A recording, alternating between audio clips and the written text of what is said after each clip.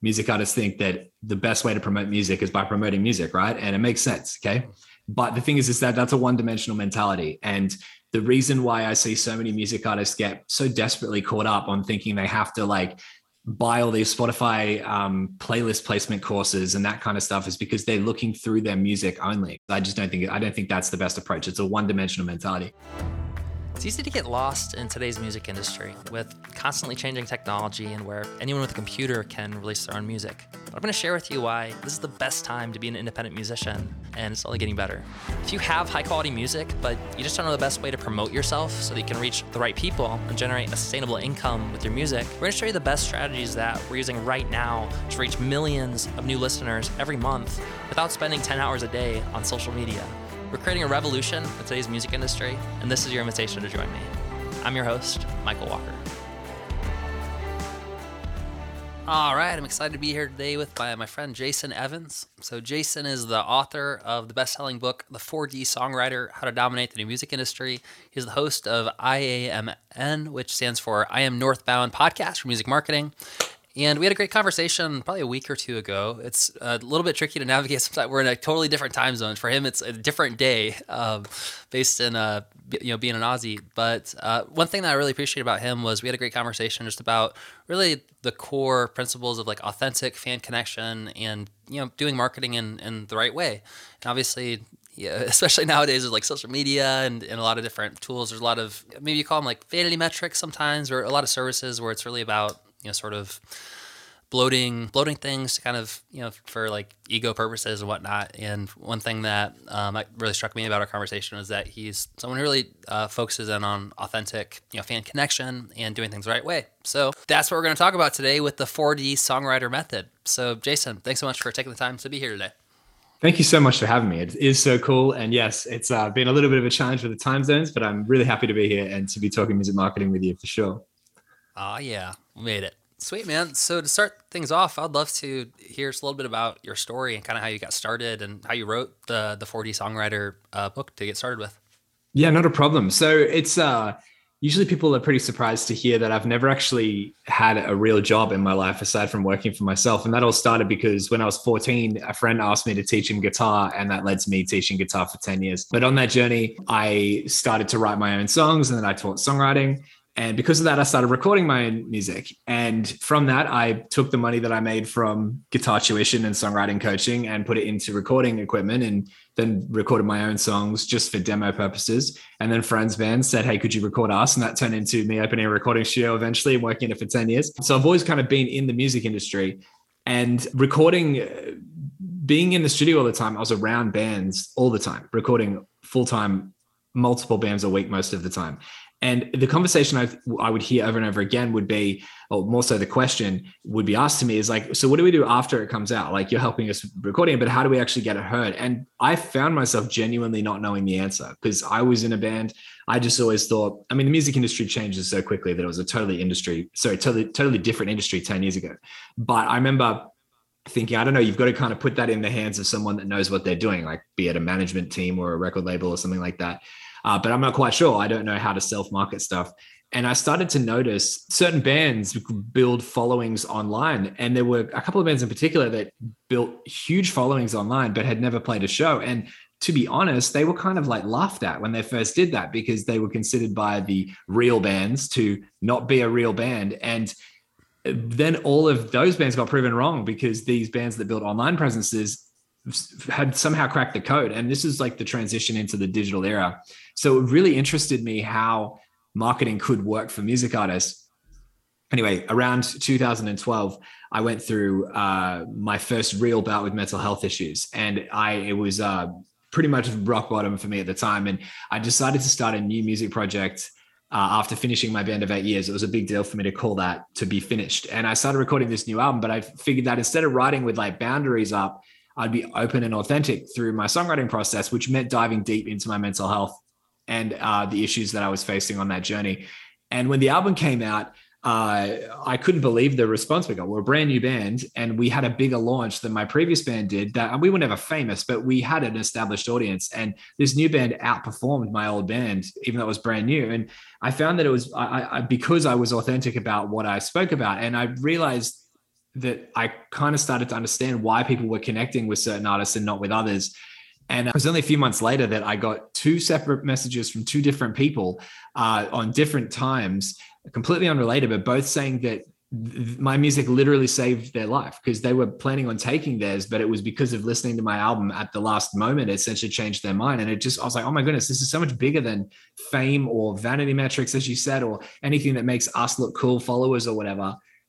I need to figure out why my album was able to do this, because if I can help music artists understand this, then I can help make the world a way better place.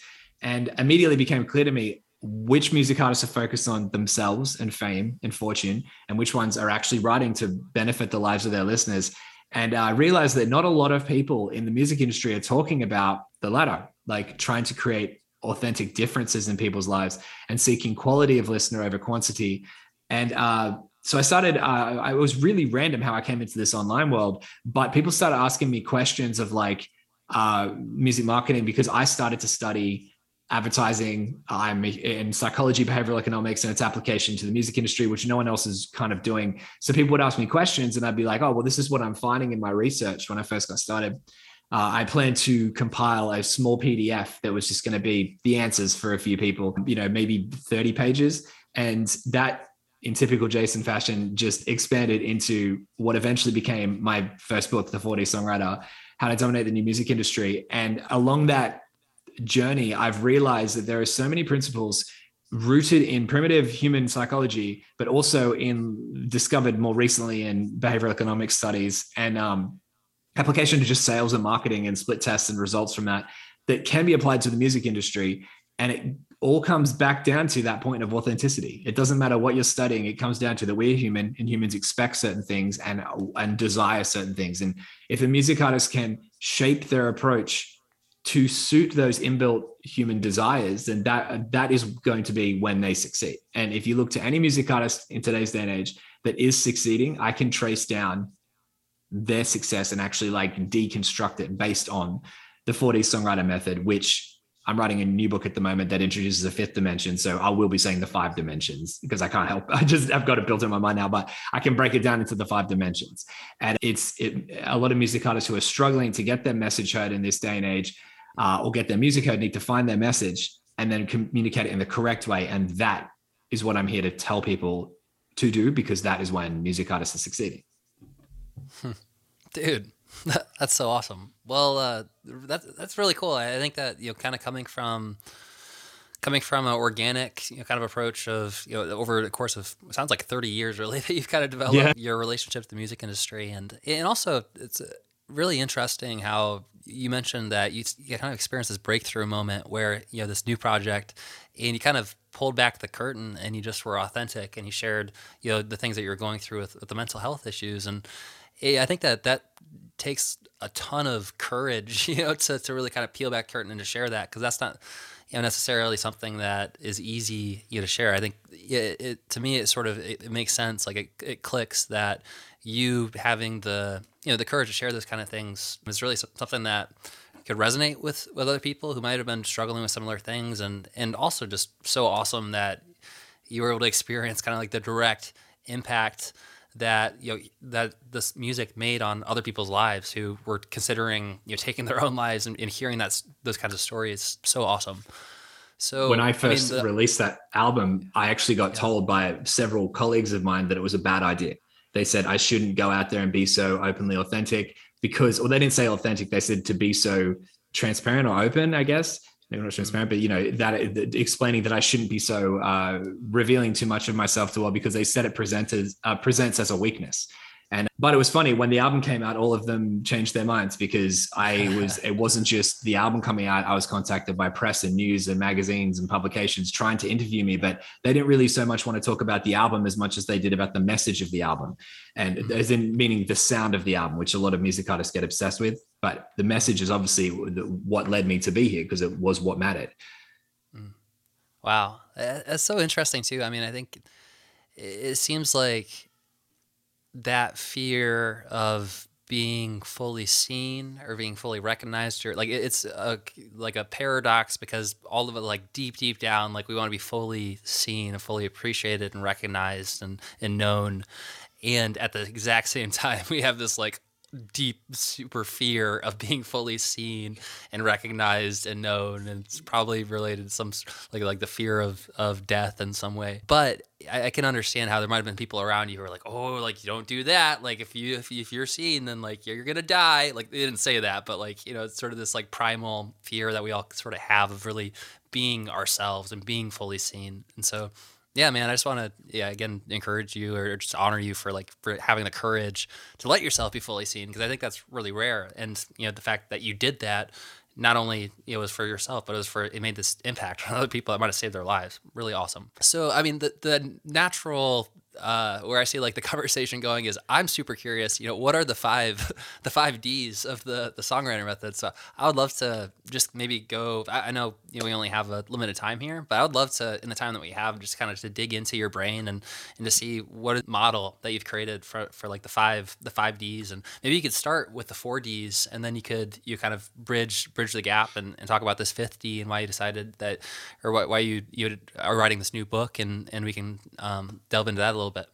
For sure. Okay, so when I first came on to write the 4D songwriter, I didn't intend for it to be the 4D songwriter, as I said before. So when I started to realize that all these different factors and elements of a music artist could be split into multiple, what I was referring to as dimensions, I started to realize the categories that they could all fall into. They all had, you know, their own different respective areas. It's a lot of music artists will think that all they have to promote is their music. And I wrote this in as a sentence in the new book. Music artists think that the best way to promote music is by promoting music, right? And it makes sense, okay? But the thing is that that's a one-dimensional mentality. And the reason why I see so many music artists get so desperately caught up on thinking they have to like buy all these Spotify playlist placement courses and that kind of stuff is because they're looking through their music only. Truth be told, I mean, they're a great complementary strategy, but they shouldn't be something you focus on entirely, because you get everyone onto a playlist, and if you dive into the behavior, it's not ideal. I could talk about that forever, but regardless, I don't think that's the best approach. It's a one-dimensional mentality. But the first dimension of what I refer to as music-centered movements is music. You have to have good music, and you have to have music that authentically communicates your creative vision to the world. It doesn't have to be perfect. A lot of people will overly assess their music and remove things until it's almost like the audio equivalent of a hospital room. It's just too clean and it's too sterile. But we'll wonder why people don't connect with it. Some of the best music in history has blemishes left in it. Like when Sting sat down on the piano at the start of Roxanne, like that adds to the sound of it, which a lot of people aren't aware of. But if you go listen to the start of that song, you hear him sit on the piano, then laugh in the background. Little things like that make us human. It's the reason why people prefer analog over digital, blah, blah, blah. So essentially, you need to create music that effectively and efficiently communicates your creative vision to the world and moves your listener in the way you want to move them emotionally. Once you have that, you've got the first dimension. The second dimension of the 4 dimensions, when I first wrote them, is the personality dimension. And a lot of people think that this just means being out there and being a person in front of people. And it does to an extent, but it specifically can be divided into 2 sub-elements of the dimension called your story and your motivation. Your story is everything up until this day that led you on this journey to write the music you write. And your motivation is what motivates you to write into the future.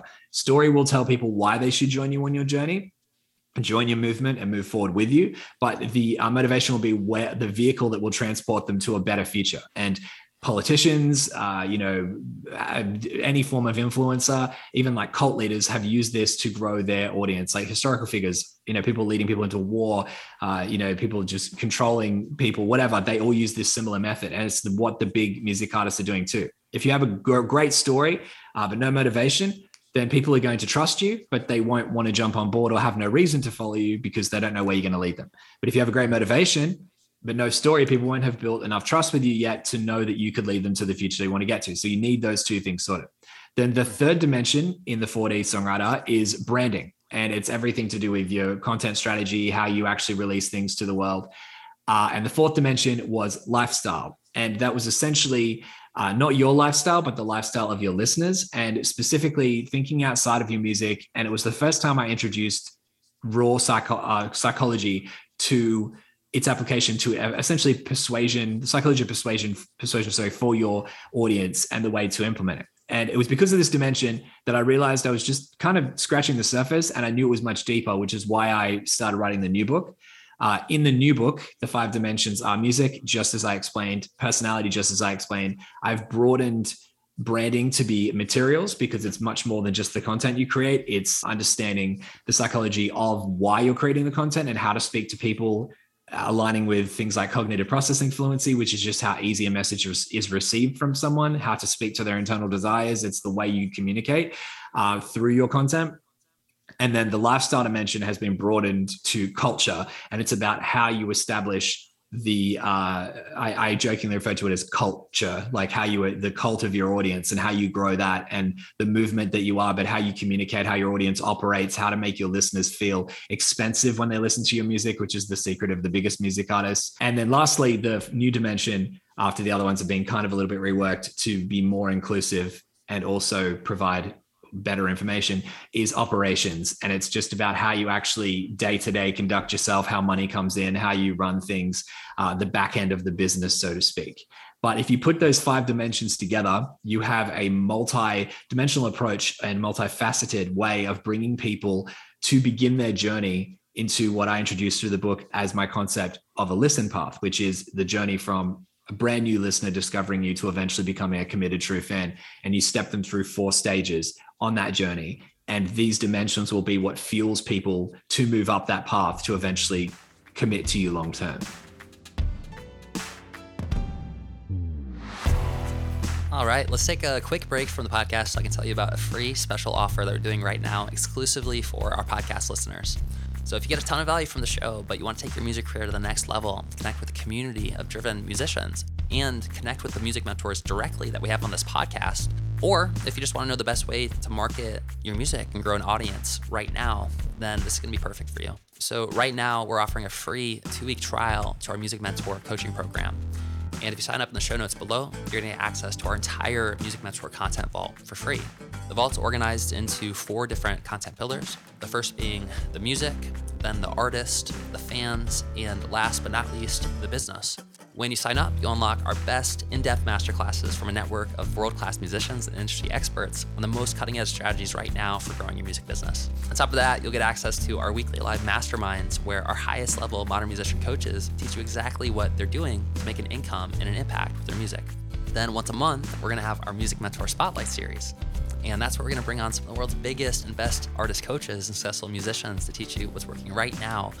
And one of the most amazing parts is that you can get your questions answered live by these top-level music mentors. So a lot of the people that you hear right here on the podcast are there live interacting with you personally. So imagine being able to connect with them directly. On top of all that, you'll get access to our private Music Mentor community. And this is definitely one of my favorite parts of Music Mentor, and maybe the most valuable, is that you're going to have this community where you can network with other artists and link up, collaborate, ask questions, get support, and discuss everything related to your music career. So if you're curious and you want to take advantage of the free trial, then go click on the link in the show notes right now and you can sign up for free. From there, you can check out all of the amazing content, connect with the community, and sign up for the live masterclasses that happen every week. This is a gift for listening to our podcast, supporting the show. So don't miss it out. Go sign up for free now, and let's get back to our interview.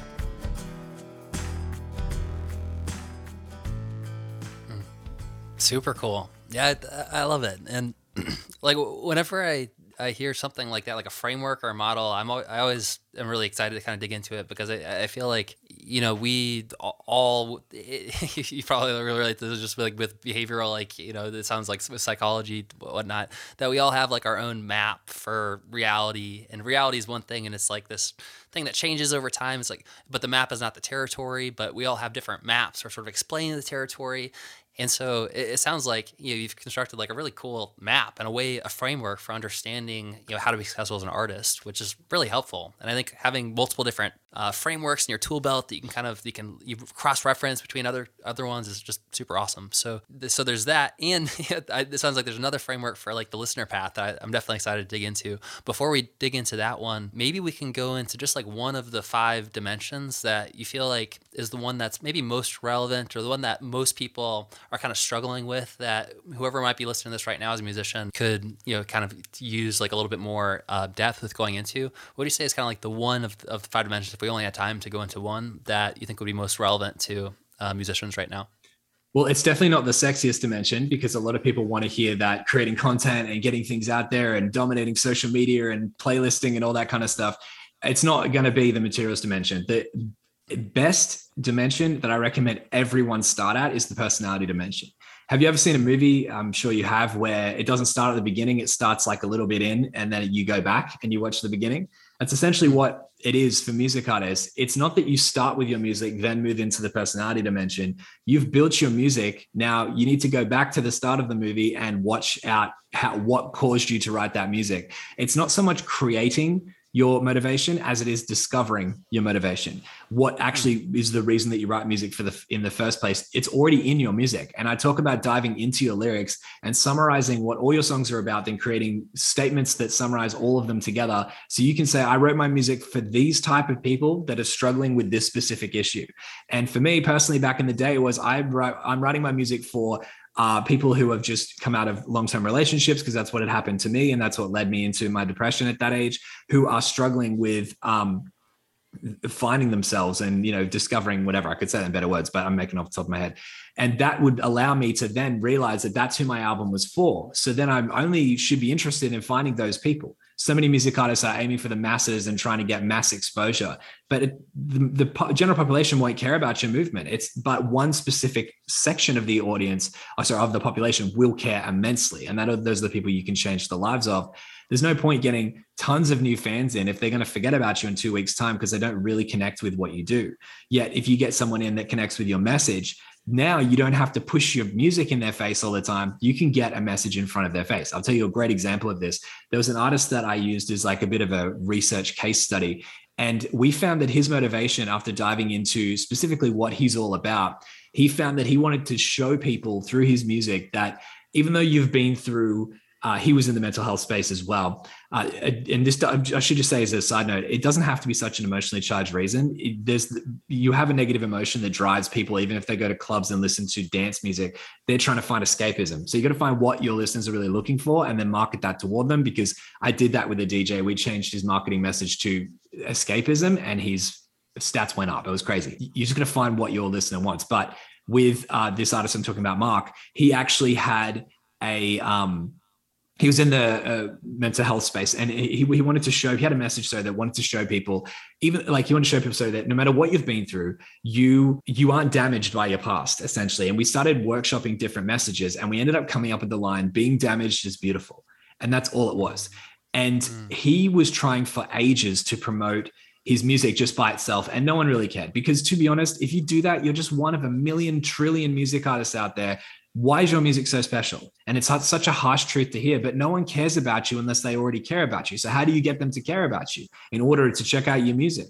It's so easy for music artists to say, oh, it's just 3 minutes or 4 minutes of their time. Why can't they listen to my music? But obviously what you're asking them to do is too big of an ask. So how do you make that ask smaller? Well, you attract them and their own natural curiosity by speaking to their internal conversation. So that's getting probably a little bit in depth, but essentially what we did is that we changed Mark's strategy from, instead of just being like, listen to my new song, we just put up a single picture. He put it on Instagram ads and Facebook ads. It was just a picture of him with the words "being damaged is beautiful" written across his face and his body. It looked really arty and it covered it, but the ad didn't tell anyone to do anything. It had no CTA, the call to action. It didn't try to tell anyone to go check anything out. It just was that. That's all it was. And any marketer will say that's a terrible ad because you have no thing to drive. There's no offer. There's nothing to drive the audience to, but you're not trying to drive people. You're trying to stoke curiosity, because curiosity breeds anticipation, which creates positive feedback loops, and people seek out a way to solve that by themselves. So curiosity will drive people to move toward action. So we ran this ad, and we found that his original ads that were just trying to get people to click through to his music and listen on Spotify, barely anyone did. He put it in front of a lot of people, and the conversion rate was so small of getting people to like actually listen to his tracks. However, when we ran the ad of him just standing there with the words "being damaged is beautiful" and targeted at people that likely have shown some form of interest in or an alignment with mental health related, they probably are people going through mental health issues. We found that people were not only, and remember, every single conversion they do is impressive, considering that no one would do even one, which was going to Spotify to listen to his music before. People were not only clicking through on his ad to go to his Instagram profile, they were then clicking follow. And not only clicking follow, they then stay on his page and like several posts, so they check more things out. And then not only that, would click the Spotify link in his bio without even being asked to, and would go to his Spotify and listen to multiple songs. Like, by comparison, that's like 7 or 8 conversions compared to like different ones compared to one that he couldn't get before.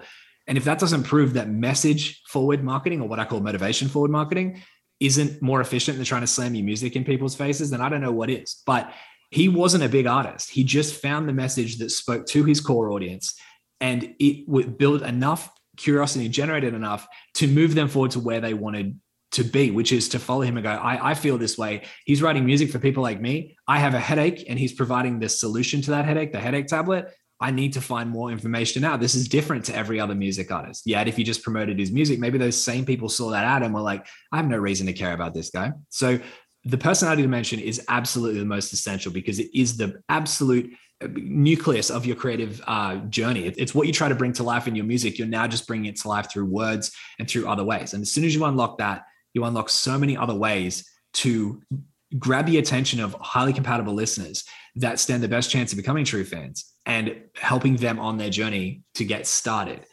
Music, once they've built that have that initial reason, is what they then check out next. But if you're trying to push music first, you're going to struggle.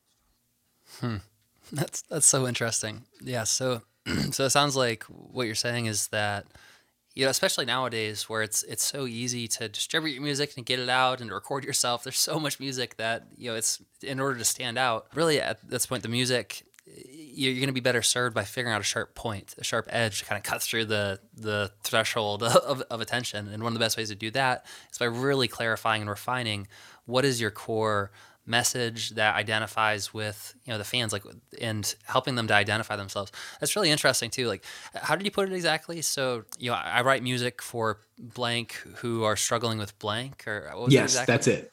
Yeah. So you say you look at your music and go, if I had to summarize this song up into one single sentence, you would say, I wrote this song for this group of people who are struggling with this type of issue. And if you want to do it for a full release, you do that for every song, then start to cross out ones if they're the same, and then group similar ones and start to create smaller group statements. Like, I wrote these songs for this group of people. So this is difficult to do, think of examples off the top of my head, but say you've got heartbroken people and lonely romantics, you might summarize them with a single word that summarizes both of them, who are struggling with losing their loved one or moving on. And then it's like relationship issues or something like that, like to summarize it a bit more. And then you do that and then start to create it. It takes a little bit of time, but then you end up doing that for multiple groups. And it might get tricky depending on how broad your songwriting, like what you write about in your lyrics is. But usually for most music artists, because it all comes back to one shared commonality, if that's the right way to say it, which is you're always writing because it all comes back to you. So you've got to find out what the common sentence is that you have. And then once you do that, you're able to then know exactly how to speak to people. Here's another one too. There's a good little framework or template I would use for promoting stuff is all you have to do is when you promote your music out there, if you want to promote music, which if you've got an audience who's already curious, is great because you've got people ready to listen. You don't just go, here's my new song. You say, have you ever felt like this? Yeah, me too. That's why I wrote this song, because I really wanted to help you, blah, blah, blah.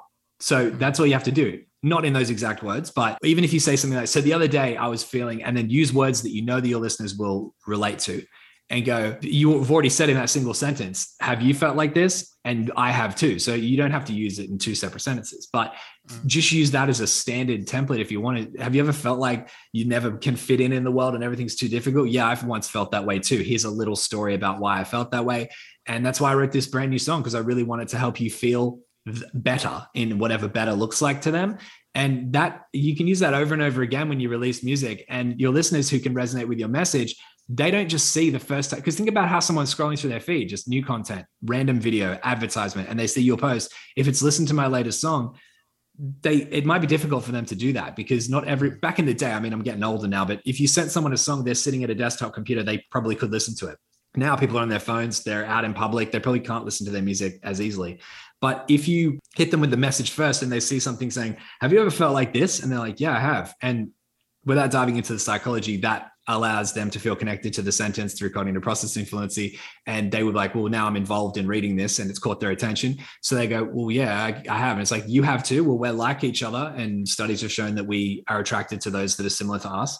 and you go, I've written this song because I really want you to feel and whatever better and a more ideal future looks like to them. And they're like, oh, well, I've got to check this out now. So then they'll make time to listen to your music, even if they're not able to do it then. Genuinely, they might not be able to listen to it. Might save it. They might set a reminder, but they go, I've got to check this out when I can. And they will, because now they're driven to find out if they can connect with you on that level. And the idea of fans chasing music artists is something that all music artists dream of, but we haven't really seen since when music was far less saturated, where people were like, I want new music. And supply versus demand, it's totally lopsided these days, but it's message first. And if people go on social media to find connection, that's it. Negative emotional drivers are the reason behind everything. And the reason people go on social media is for multiple different reasons. Facebook Messenger might be because they want to feel connected to loved ones. Instagram's because they don't want to miss out. TikTok is because they don't want to miss out on trends. Like, there's always a negative emotion driving people. If you can find what that emotion is, which is usually seeking connection, you just have to provide it in abundance in your content, which a lot of other people aren't doing. And it will be like on a non-conscious level, they will be like, I feel so drawn. This is like, it's scratching the itch that I had inside me. This is exactly the content that I want to feel when I open the app, not just see. People think they want to be entertained, but they need to find connection. So if you provide to their needs, that's how you're going to actually find people that latch onto you, which is what every music artist ideally really wants. That's so interesting. Yeah, I love your perspective on really matching, this like behavioral psychology and what you've learned in terms of like marketing psychology as well, and like matching that with the messaging for musicians, which I think sometimes is kind of it's challenging, like wondering like, how do I kind of connect this music to some of these kind of common principles. But I think that makes a ton of sense. And in terms of like really narrowing in on on an audience and identifying the right person who the music is for, I think that's just brilliant. Like that framework that you have. This song, I wrote this song for blank, this group of people who are struggling with blank. If you can figure out a good like fill in the blanks for that for a specific song, and then you can specifically target the people who are that group of people who are struggling with blank, that it just makes so much sense. And I think that with the way that social media algorithms are working, basically it's moving more and more towards personalization and more like towards sharing content that identifies based on who we are. And so I think it makes a lot of sense. And it's also the way that I think a lot of us do listen to songs or listen to music. When we get really into a song, like a breakup song, maybe it's because we just went through a breakup, right? And we're struggling with X, Y, and Z.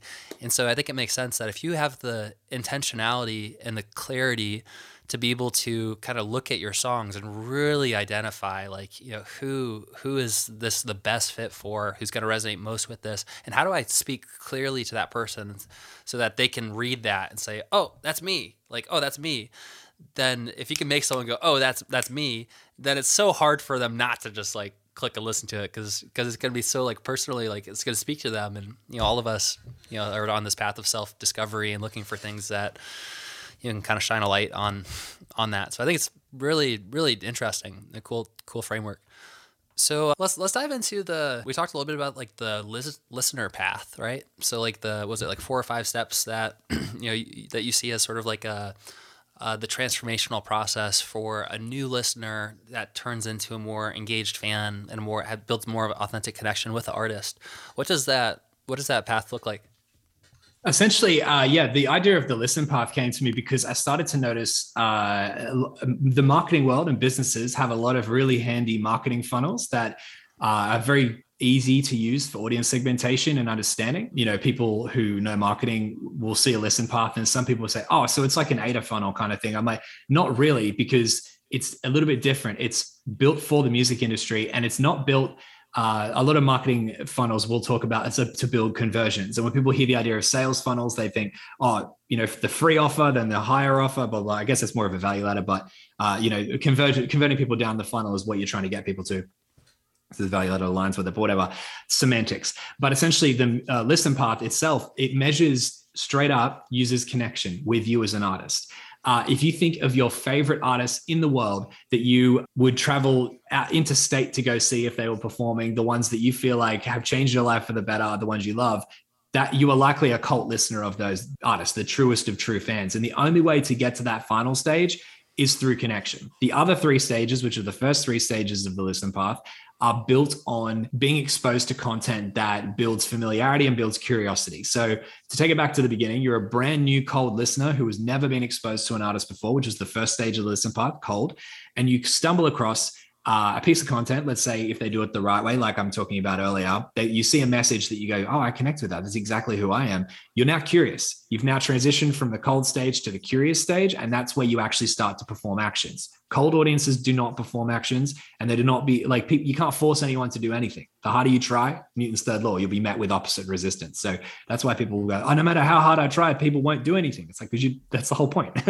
That's how it all works. You can't force people, but you can get people to perform actions if you are able to convince them that what you're asking them to do was their decision almost. That they're like, well, I'm choosing to do this, even though you want them to do what you want to do. And that's essentially like persuasion. People have used that unethically, but I'm only ever talking about ethical persuasion. And you get them curious, and curiosity is what drives action. There's been tons of studies that have shown this, like when they hooked up the electrodes to the nucleus accumbens in rats' brains and gave them a button that they pressed it and they get stimulated, and they did it with humans, and they end up having to restrain people because people wouldn't give their buttons back. Super unethical. It's crazy. But that goes to show like when the nucleus accumbens is lit up, we get crazy amounts of reward and feedback loops, not so much that, but like people just become so satisfied with pressing that button.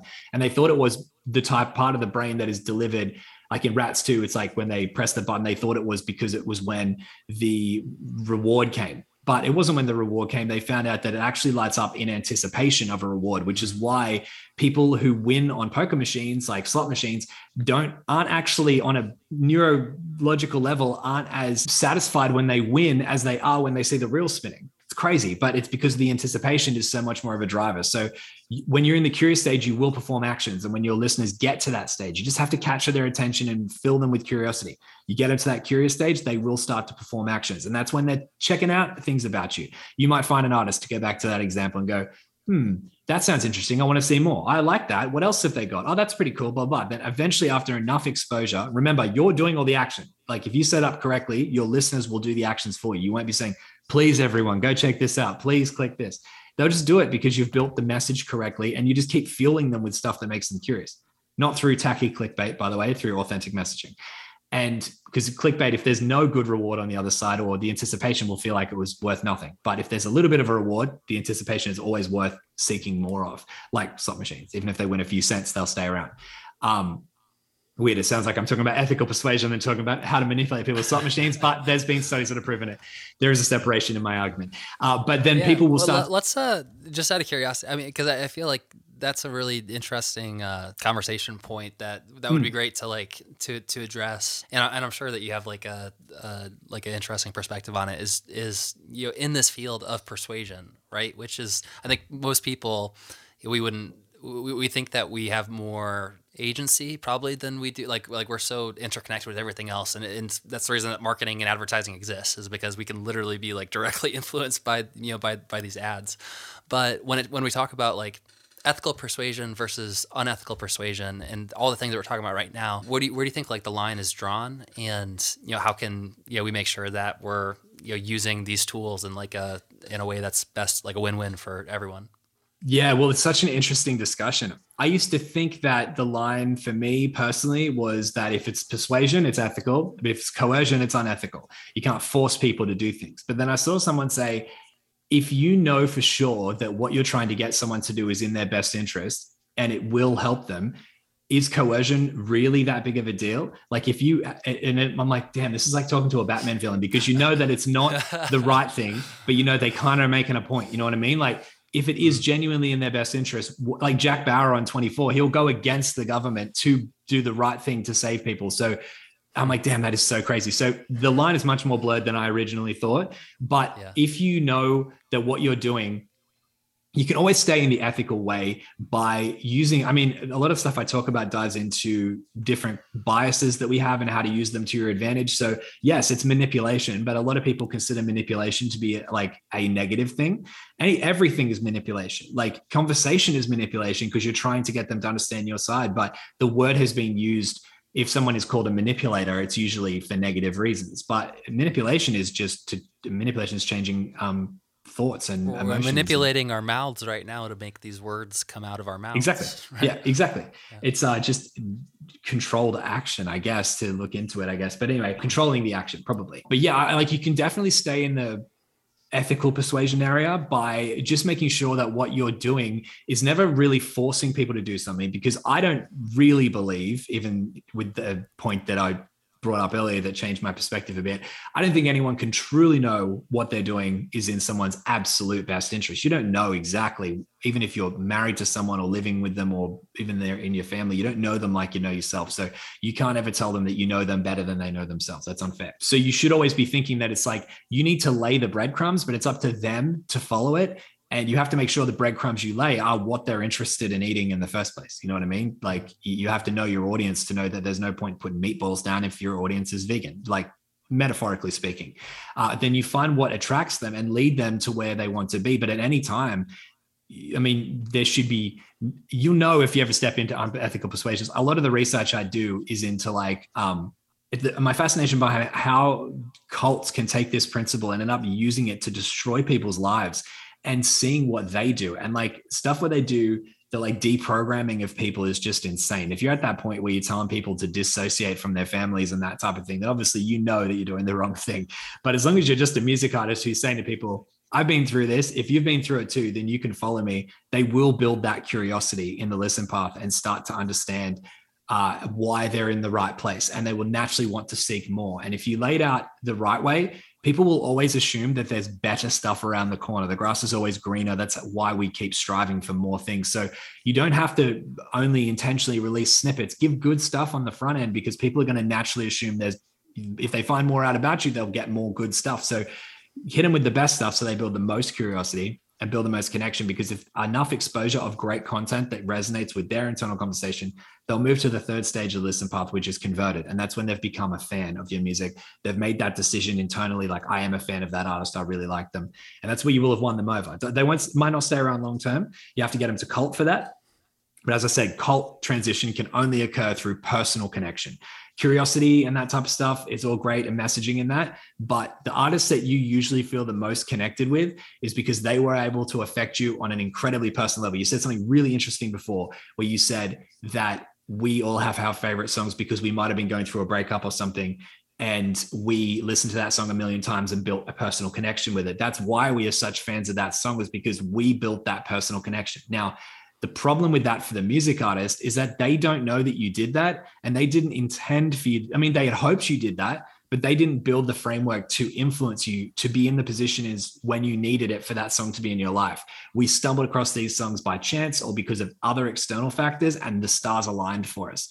But imagine how great it would be as a music artist if the stars didn't have to align for a person to find your song, and like to hear the exact right message in the exact right way at the exact right time. You engineer these scenarios so that when you know people are kind of going through that, you put your song in front of them, and you are able to build these crazy cult listeners with much more efficiency. And because the internet is so targeted, and yes, although the Apple tracking changes have like all but destroyed Facebook ads, and they're one of the best ways to target behavior-based, tendencies of users. The internet is very good now with algorithms and stuff of putting content in front of the eyes of those that need it based on the other behavior they've gone through, which is where you want people to be. If people aren't aware of their issue yet, you have to educate them on what the issue is, and then that you're the solution to that, which is Eugene Schwartz's awareness scale. But if people are already looking at other similar things online about it, the algorithm will go, well, do you want to see this as well? And they're the ones that are like, yeah, I'm aware that I'm going through this, and I'm aware that I could benefit from that. And that's what's going to get you eventually to that cult stage. And that's why people stay around for far longer. But that's the highest level of fandom. Everyone wants those listeners. It's super interesting. Yeah. And to kind of come back to like the ethical and unethical, like it sounds like what you're saying is that it's all the honest truth is that none of us really knows for certain, like what's good. It's not, none of us have a future, like a crystal ball where we know what's going to happen. So we're all you can do is really do the best that you can. And what is ethical versus unethical is we're always manipulating no matter what. But it's about really where are we manipulating towards, and what are we, what's the focus? Is our intention to help bring other people up and to help them to move into a better state? And that includes all of us, including ourselves. Or is it our intention to mislead someone and to take self-advantage at the expense of other people? Do we feel like there's some like if someone else succeeds, there's less for me, and therefore I want other people not to succeed, right? Or are we using the manipulation or persuasion in a way that's, to really benefit them and create, more abundance for everyone? That initially comes from what drives you in the very beginning. So much so that in my new book, that is the opening sentence of the book. I say, imagine that there are two sold out venues that you have the chance to, and you have the chance to perform at one of them. One is an 18,000 capacity stadium, and the other is a room with 1,000 people in it. Which one do you choose? Most music artists will choose the stadium, which is fine because you probably should aim for the bigger audience. But what if I told you that the people in the stadium don't really care about you and will likely forget about you in a week or so, while the people in the smaller room are 1,000 people whose lives you've changed for the better, who have developed an unbreakable connection with you? Which one do you choose now? And I put that question at the start of my book because I say, most music artists will change their answer, but if you don't, and you genuinely care more about the stadium, like I use in a footnote, one guy did say to me, you know what, to be honest, I just choose the stadium because it's a better Instagram story. I found that funny, but it didn't serve him that well because he ended up quitting music a few months later. But it goes to show, if what motivates you, if your motivation from the beginning, to use the word in a different way, not the motivation I was referring to before, but if what motivates you is personal desire, then you're never going to be able to build this in the right way. And you probably will step into maybe not deliberate unethical persuasion, but if it is a means to the end of you satisfying your selfish desire, you probably will end up doing that. But yeah, it's important that you find from the beginning that you care more about changing people's lives for the better. And then I say, you can work on filling your stadium, but with the right people this time. And it's not about people. Some people think I'm talking about only caring about small audiences. A lot of music artists do only care about, they would love it if they played in front of 100 people each show, but all 100 cared about them. Like, not everyone wants to perform to huge like arenas or whatever, but even if you want to, you can do it. You just have to build your audience the right way. And that's why the world's biggest artists are able to fill stadiums with people who are obsessed with them. It's because they've connected with them on a personal level. A great example of that is Taylor Swift. She's done so much personal connection with people, like even things like performing at people's engagements parties, completely unpaid, I assume, and having listen parties for her album in her own house. Like, even if you aren't directly invited, seeing that video allows you to build that connection with Taylor Swift because she's that type of artist. It's the reason why Post Malone blew up. He was so personal and was going on Twitch streams and just hanging out with people and just building real connection with people. And that's why people jump behind him, is because at the end of the day, music is just a weapon of choice. We're humans at the other end of it, and people want human connection. That's all we want. You don't need to, like with your messaging too, as you said, you got to lead people to a better future. If you talk about mental health, the goal is to not just bring people in to dwell on their mental health problems. You've got to take them to a better future, because that's what people want. Even people in the 90s who loved Nirvana because it was just so grunge and depressing, they still, at the end of the day, even though they made out that all they wanted to do was wear their mental health at the time, might not have been aware of it, but they were using it as like a badge of honor, like, this is who I am. It was a cathartic experience. It made them feel better to be able to do that. So people always want to feel better. So you have to be able to take them there, or else it won't work for you either. Yeah, that's a really good point too, because I feel like one of the benefits of music so often is around that kind of cathartic experience where, even just like, and for example, when you wrote that album that really resonated with people, that was authentic and vulnerable and kind of exposed, some of these things that you had been going through. It wasn't like you came out and you just pretended like, like everything is awesome and like everything is great. All right. But like you like really kind of shown a light on, some of the stuff that, and the other example you mentioned is like, broken, what do they say? Like messiness is beautiful or something along those lines. Being damaged is beautiful. Yeah. Being damaged is beautiful. And I think that there is like a similar, even without necessarily like having a message of like, by the end of the song, by the end of the sad song, all of a sudden they're like, and everything turned out awesome. Yeah, exactly. Just like, being willing to shine a light and to express that and to release it, or to, like, there's a cathartic experience with that comes with that. Right. and it is a better state. You know, it's they're feeling better because they're able to express that. Awesome, man. Well, hey, dude, I love conversations like this. Like geek out on this stuff. So thank you so much for taking the time to be here and to share these frameworks. And for anyone who's listening or watching this right now who wants to dig deeper and check out, you know, maybe the 4D songwriter and also, like, you know, being in touch about this new book, what's the best place for them to go to learn more? Yeah, sure. So you can follow me on Instagram. I admittedly am not that active online because I am so busy working on stuff, but you can follow me and DM me on Instagram. If you want to reach out, hit me up. I'll send you a bunch of stuff. It's Jason John Evans, but it's Jayson John Evans. But you can also find me at iamnorthbound.com. I put up my best content there each week. That's where I dive into, if you like more of the psychology stuff, every week I'm putting up episodes in there where I give the results of the research I'm doing. Like while I'm working on my book, I find a bunch of stuff out and I'll put it up there first and chat about it and dive into it in depth. That's pretty much it. I'm northbound.com and on Instagram. If you need anything or you want to chat or anything like that, or if you've got questions, I'm happy to help people. I'm not a person who's like, I'll only do it if I get paid. So send me a DM on Instagram or an email at Jason, Jayson @listenpages.com. And Listen Pages is essentially just the software that we're looking at building, that it uses the Listen Path, but we're currently moving it to another thing. So you won't find much at listenpages.com or anything at all, but you can email me. But yeah, or DM on Instagram or something, hit me up with whatever questions you got. And I'll be happy to send you a voice note or something back, and I'll give you a bit of help with as much as I can do. Super cool. Yeah, man. So like always, we'll throw all the notes in the show notes so you can dive cool. deeper. And awesome. This has been a lot of fun. I appreciate you sharing, and looking forward to checking out the book that's coming out. For sure. Thank you so much for having me. Hey, it's Michael here. I hope that you got a ton of value out of this episode. Make sure to check out the show notes to learn more about our guest today. And if you want to support the podcast, then there's a few ways to help us grow. First, if you hit subscribe, then that'll make sure you don't miss a new episode. Secondly, if you share it with your friends or on your social media, tag us. That really helps us out. And third, best of all, if you leave us an honest review, it's going to help us reach more musicians like you who want to take their music careers to the next level. The time to be a modern musician is now, and I look forward to seeing you on our next episode.